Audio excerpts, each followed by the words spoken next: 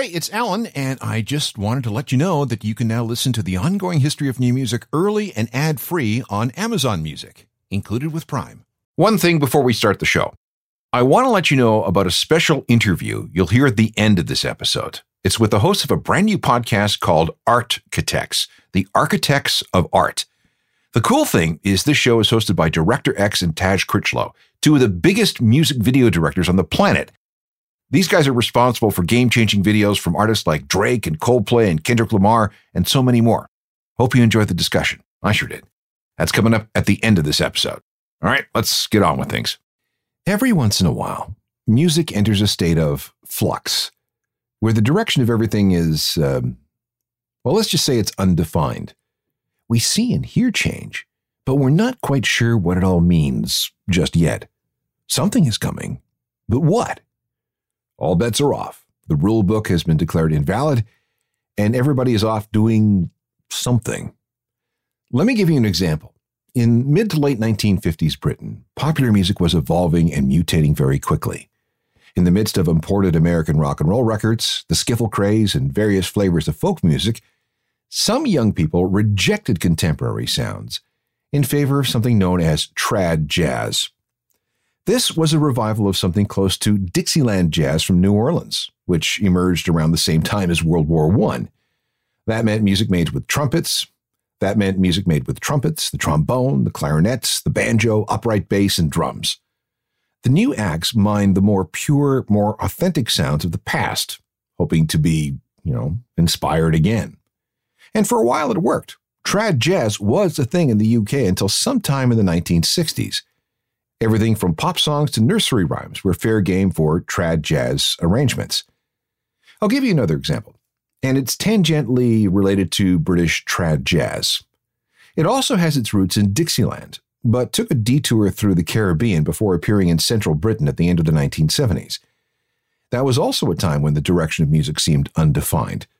On the bright side, it also meant that nothing was off limits or out of bounds. It was the post-punk era. Popular music had been shaken by punk so much that people were more willing than ever to find new paths. This is part 6 of the post-punk explosion. It's the time of ska. This is the Ongoing History of New Music podcast with Alan Cross.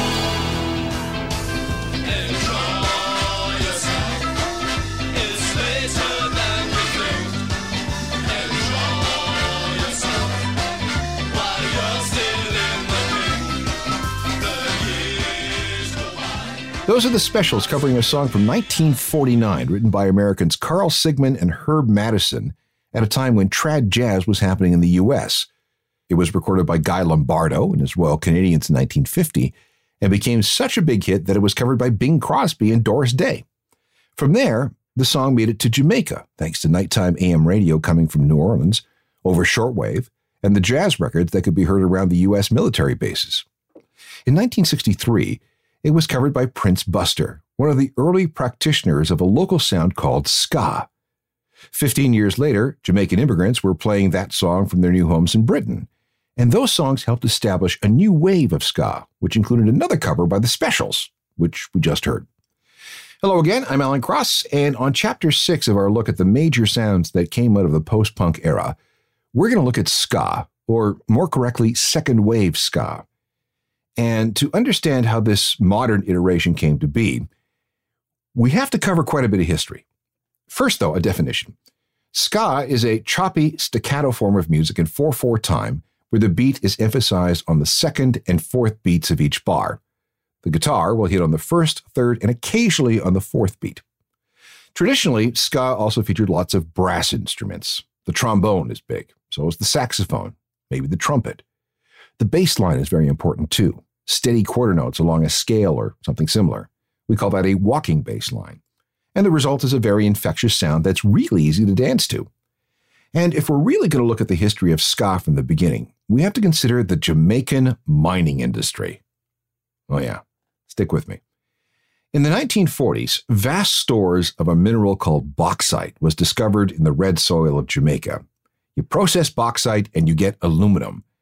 And you don't need me to tell you how important aluminum is. By 1952, multinational mining companies were digging up Jamaican bauxite and sending it overseas. Millions of tons of this stuff. And Jamaica quickly became the world's top source of bauxite. By the early 60s, tens of millions of dollars of foreign investment was flowing into Jamaica so that more and more bauxite could be dug out of the ground. This played a role in Jamaica's desire and ability to stop being a colony of Britain and a country all of their own. Selling land to bauxite miners proved to be very profitable, but as a result, more and more young people were moved out of the country where the bauxite mines were set and into the city. But because they were unskilled, the jobs they could get in the city weren't very good, and they settled in ghettos like Trenchtown and Kingston.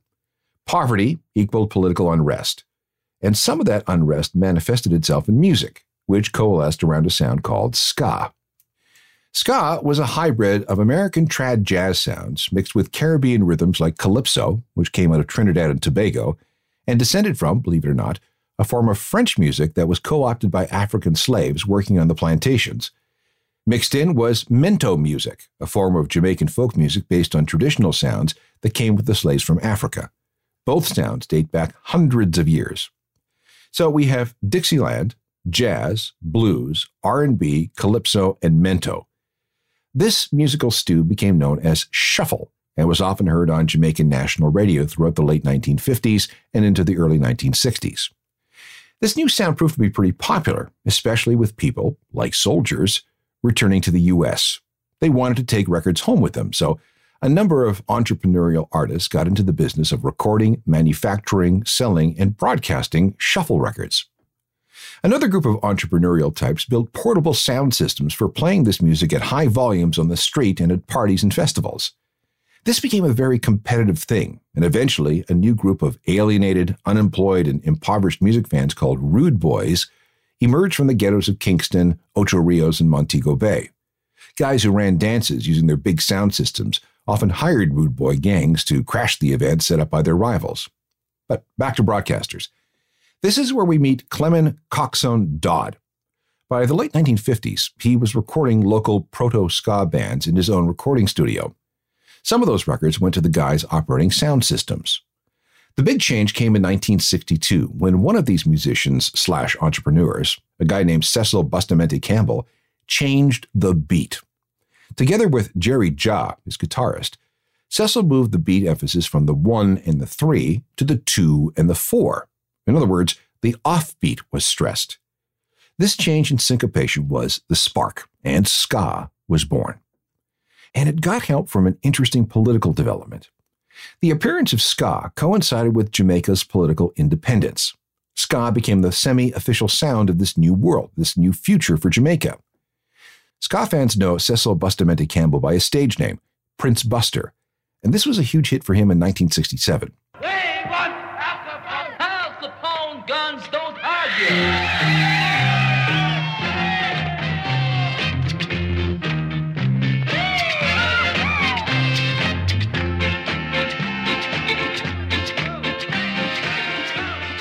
Where does the name ska come from? It's a bit murky, but there are competing theories, most onomatopoeic. Some people believe that it was taken from the sound of a choppy guitar click on the guitar, like scat, scat, scat, or when a guitar and a piano played together, like ska, ska. Or maybe it was a Jamaican musician named Cluett Johnson, who liked to use a made-up word, skavuvi. It could have originated from a rhythm some called steya steya.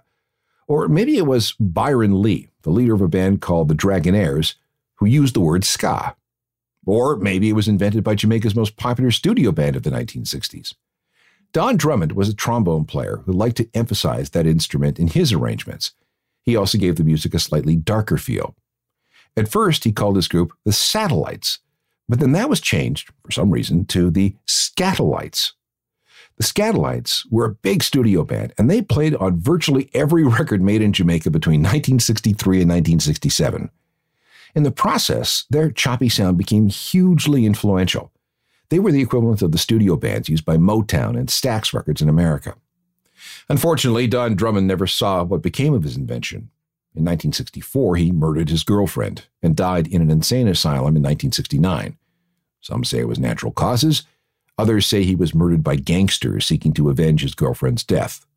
Others still will say it was all a government plot to kill off the powerful and influential Jamaican music scene. So take your pick.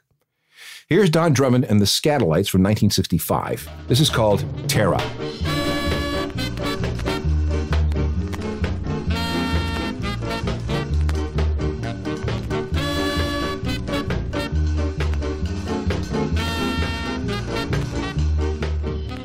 Desmond Dekker is another name to remember from the early days of ska.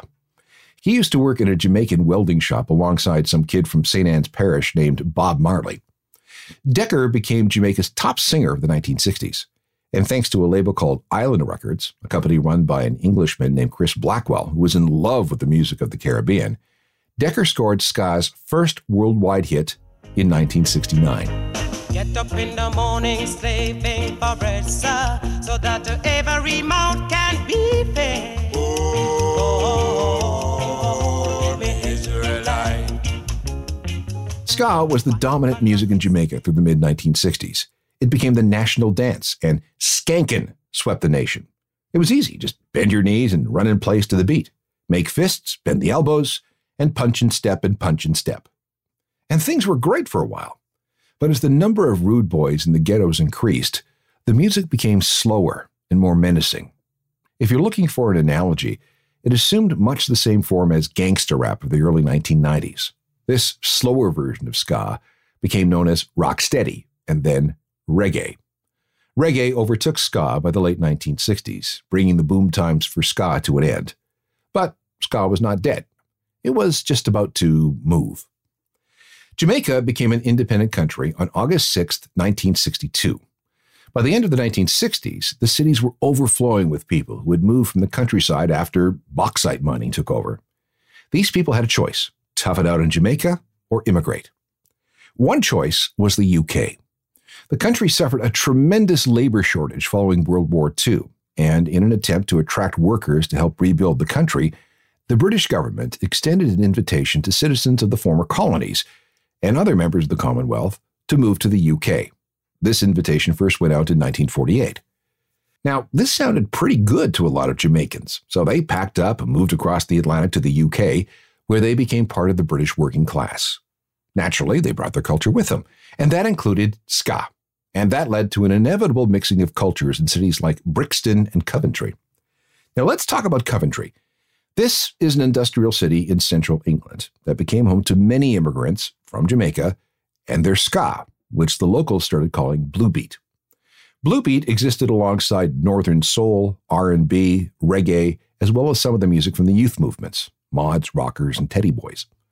Of these, the Mods were the most important. They were huge fans of R&B and soul, and Blue Beat, ska, was co-opted into their universe. Then came punk rock. In the early days of punk, there were bands and fans, but no records. If you went to a club where punks hung out, there were no punk records to play, so the music played by the DJ was a mix of many things, including soul, R&B, reggae, and ska. And one of those DJs was Don Letts, later an associate of The Clash, and a member of Big Audio Dynamite. Well, and let's go back to, would it be 76 or 77 when you were the DJ at the Roxy? It was 76 into 77. And that's where I played, just reggae, which a lot of people thought was a bit strange. But the punks really dug. What did they dig? They kind of dug the musical reportage quality of the songs, the fact that the songs were about something. The Clash and the Pistols were singing, Anarchy in the UK. The Clash was singing London's Burning in Jamaica. We were chanting Down Babylon. So they picked up on the musical reportage quality of the songs, the obvious anti-establishment stance. They loved the bass lines, and they didn't mind the weed either, it has to be said. They were like-minded spirits, they were kind of rebels, certainly on the streets of London, that were thrown together as outsiders. So what happened next? Hang tight. So let's review where we are. Ska develops over a couple of decades in Jamaica. Then there's an immigration boom that sees a lot of Jamaicans move to the UK to help out with the British post-war labor shortage. They became part of the British working class. That group of people included all these alienated white kids, many of whom eventually got into the spirit of punk. As these punks rejected most of the music of the status quo, a good chunk grabbed onto the music of marginalized people, which included ska and reggae and dub of their immigrant neighbors. With no punk records yet, punk clubs gave a lot of time to spinning ska and reggae and dub records, along with soul and R&B. And that music became an influence on the budding punks. So, the new British punk sound and its do-it-yourself attitude mixed with ska and reggae and was whipped into a hybrid by punk-friendly working-class British kids. Here's one of the best examples. Jerry Dammers lived in Coventry, one of those places with Jamaican immigrants. He was a huge fan of all this music. Plus, he was also very much into the freedom of expression that came with the punk movement of the 1970s. He was also the son of a minister, so this music was his way of rebelling against the way he was brought up and against the bleak working-class existence of Coventry. He formed a group that was a little more reggae and maybe a little more soulful than punk. And it came with a uniform, a look that was a cross between a West Indian rude boy, a British skinhead, and a British mod. This meant suits, pork pie hats, dark glasses and white shirts, and various checkerboard designs. Jerry was something of an artist. He designed a mascot for this music, and you've probably seen the cartoon figure dressed in this new style. That character even had a name, Walt Jabsco. His whole look was based on a photograph of Peter Tosh, a former member of Bob Marley's Wailers. His name was borrowed from Walt Disney and Jabsco from the maker of a bowling shirt in Jerry's closet. Jerry's band eventually became known as the Specials, and thanks to them, we can now talk of the second wave of ska. And it started with an actual sample from that old Prince Buster song that we heard earlier.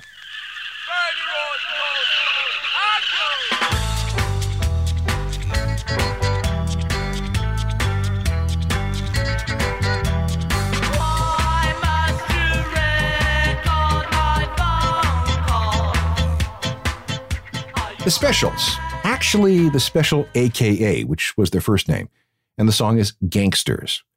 This was the song that launched what's become known as second wave ska, the first being back in the late 50s and throughout the 60s. In March 1979, the Specials borrowed £700 from family and friends to form an independent record label that Jerry Dammers called Two Tone, after the black and white suits worn by mods and skinheads in the 60s, and after the peaceful, multiracial makeup of the band. Gangsters was the first two-tone single, and a fine example of cooperation and diversity. A big deal at the time because there were plenty of racial tensions in the UK and a lot of immigrant hate. This image sent a powerful anti-racist message. The Specials only had enough money to record the A-side, so the B-side was offered to a friend named Noel Davis, who was another big ska fan. Noel had a tape of instrumentals he and his brother recorded in their living room a couple of years earlier, but he'd never done anything with it. When Jerry offered him the B-side of the Special single, Noel was grateful. The track was called The Selector, and that also became the name of the band.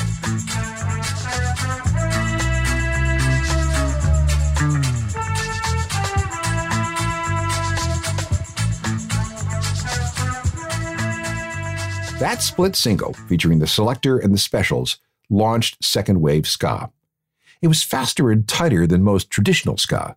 The guitar chords were more aggressive in a punky sort of way, and the horn section really stood out too.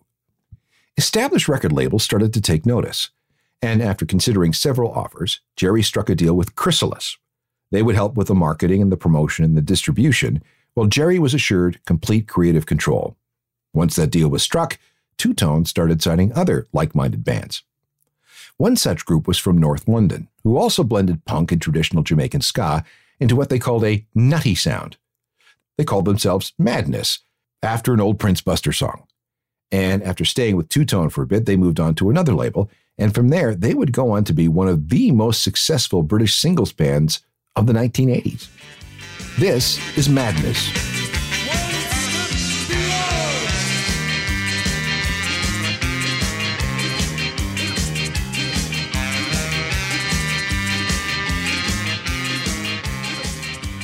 The second wave of ska built fast. It was fun. It was infectious. It was easy to dance to. It was socially conscious. And it offered an antidote to the bleakness of Britain in the late 70s and early 1980s. Now remember, this is a time of recession and high unemployment and endless strikes. Two-tone acts were easily the most visible of the ska bands, although there were plenty of others. The Employees, the Piranhas, the Tigers, Ska City Rockers, and Bad Manners, led by the supersized Buster Bloodvessel, who dressed in what looked like wrestling gear. In 1980, they released this.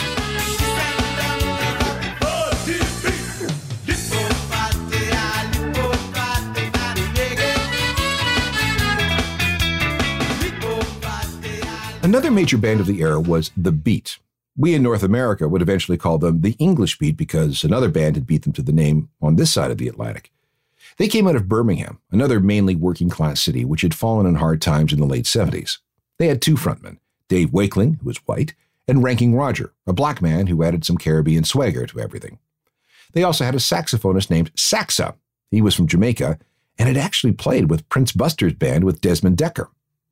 The Beat covered ska classics, a soul song or two, and wrote their own songs like this. Mirror in the bathroom, recompense for all my crimes of self-defense. Cue as you whisper, make no sense, drift gently into mental illness. Like I said earlier, there was an inextricable link between ska and race. While the racist National Front organization was attempting to recruit alienated young people, ska groups, with their messages of racial harmony, were trying to hold it all together. But it was a losing battle. The scene grew too fast. The talent pool became diluted, and the music started to become stale. The British music press, which had gone all in on ska, soon tired of it, and not only started to move on, but also began to tear the scene down because, that's what the British music press did. It was on to the next trend, which music fans were told would be rockabilly and technopop. And despite the music's best efforts, violence began to break out at previously racially harmonious ska shows. The scene imploded almost as quickly as it exploded, and we'll pick things up there next.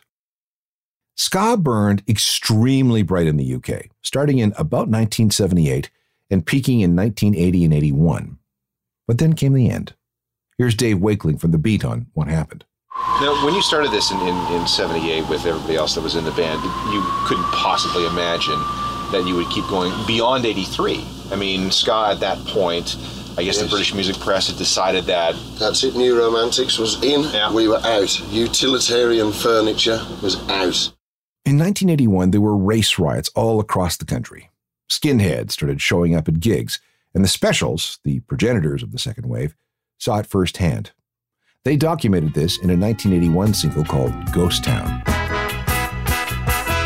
This town is coming like a ghost town. Why must the youth fight against themselves?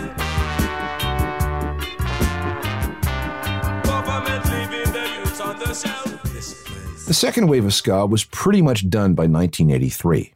But ska didn't go away. It simply slipped into the margins, where it was kept alive on both sides of the Atlantic. And a little more than a decade later, it sprang to life in the 1990s, thanks to bands like No Doubt, Rancid, Sublime, and so many others. And now we're talking about fourth wave ska, showing that this music is pretty much indestructible. But whatever happens in the future, we will remember ska, second wave ska, those post-punk years when it roared back to life. For the last half dozen shows, we've been going through all the new genres that came out of the original punk era. Everything fractured and segmented and stratified into all these different sounds. We had new wave, there was techno-pop and all its subgroups, industrial, goth, alt dance, and second wave ska. Have we missed anything? Yeah, more punk. It did not die. It just regrouped and evolved. And that's where we're going next time. Well, at least partly. If you want to get caught up, all these podcasts and hundreds more are available through every single podcast platform you can imagine. Binging is highly encouraged. Rate and review if you get a chance. As for other ways to connect, there's my website, ajournalofmusicalthings.com. It's updated every day and comes with a free newsletter that's delivered right to your inbox. There's Twitter, Facebook, and Instagram, and all emails can go to alan@alancross.ca, and I will get right back to you. The seventh and final installment of our look at the immediate post-punk years next time. Technical productions by Rob Johnston. I'm Alan Cross. You've been listening to the Ongoing History of New Music podcast with Alan Cross. Subscribe to the podcast through iTunes, Google Play, Stitcher, Spotify, and everywhere you find your favorite podcasts.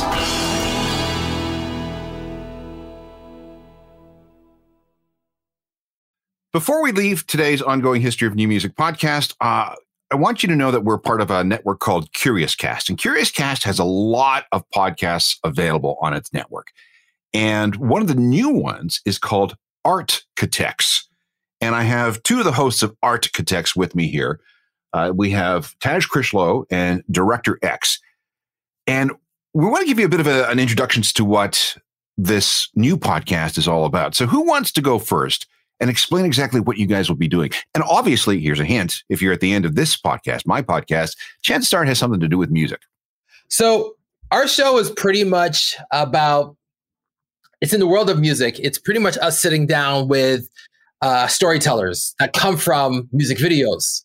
I feel like we live in a world where we don't give these amazing creative artists the flowers they deserve. They create some of the most impactful content on the planet that gets a lot of eyeballs on it. And coming from the world of music video, being in the business for over 20 years, we felt it was necessary to create a show like Architects, to sit down and hear their stories, their come-ups, their journey, their process of creating some of the most iconic music videos, films, and content on the planet. Now, you guys have been deeply involved in this world for, like you say, a long time. Who have you worked with? I've directed videos for Alicia Keys, Puff Daddy, Cisco, Destiny's Child, Drake, Justin Bieber, 2 Chainz, Rosalia, Iggy Azalea, Sean Paul, Beanie Man, Ariana Grande. Well, you know. Okay, now you're just bragging. Korn, John Mayer, the list goes on. Like this has literally been a crazy journey, and I always say X is the GOAT because as long as he's been doing it, like late 90s to now, it's still relevant. You know, like we broke our production company Fella with this music video for DJ Khaled, Drake, and Bieber called Popstar. So it's been a crazy journey, and we're 2 kids from Brampton, Ontario, that went out to make art that broke out to the world, and now we're using our podcast as another form of storytelling, but through an audio medium. Okay, how are you going to make that transition? You've been telling stories through video. Now it's going to be only audio. So you're going to have to change your style a little bit, I guess. I mean, we're talking to the creators, so it's a different kind of thing. You know what I mean? The story is the story of the maker. So it's not conceptualizing music and visuals to it. It's talking like the first podcast, the debut of the show was with Dave Myers, another guy that's been in the game for a long, long time, and just talking about that philosophy behind his approach to art, the work he's done, and as well digging into some of the larger world issues out there. Like we have a whole talk about Black Lives Matter on that podcast, and being a white director and his perspective coming up in a Black music world. So it's a little different than what we're used to doing. Without any spoilers, give me the kind of stories that you'll be telling. Give me an example of a story. I guess the examples is pretty much their come up, what drew them in to get into this world of filmmaking, their influences, their highs, their lows, and pretty much their breakthrough moments. And a lot of times, to your point, Alan, like when you watch a music video, you're just seeing the end result, but you don't see what went into to make that product and that piece of art, as far as the storyboards and the art direction and sitting down with your head department and the collaboration. So it's pretty much we're giving them that kind of close set behind experience where you get to see the process of how we get to the finish line, right? I've often watched music videos and wondered, where the hell did this come from?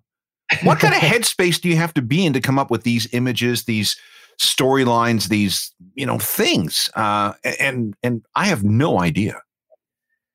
Yeah, and that's the point of the show. Like, look, we're probably like around the same age. Like I came up in the 80s era where that's what made me fall in love with music videos, right? The MTV Much Music era, watching videos by like Madonna and Peter Gabriel and like Phil Collins and Michael Jackson and Aerosmith. And I was always fascinated by music videos and the storytelling and the dancing and the style and all that stuff.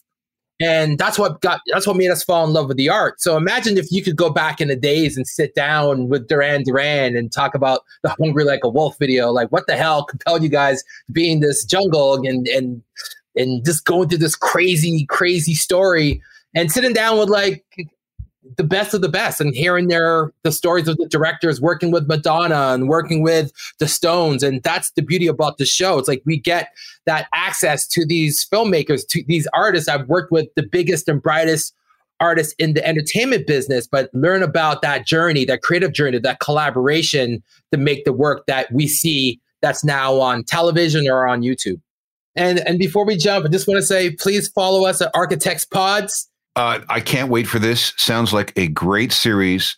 Looking forward to it. It's called Architects with Karina Evans, Taj Critchlow, and Director X. And I can't wait to hear some of these stories. Thank you so much, you guys. All right.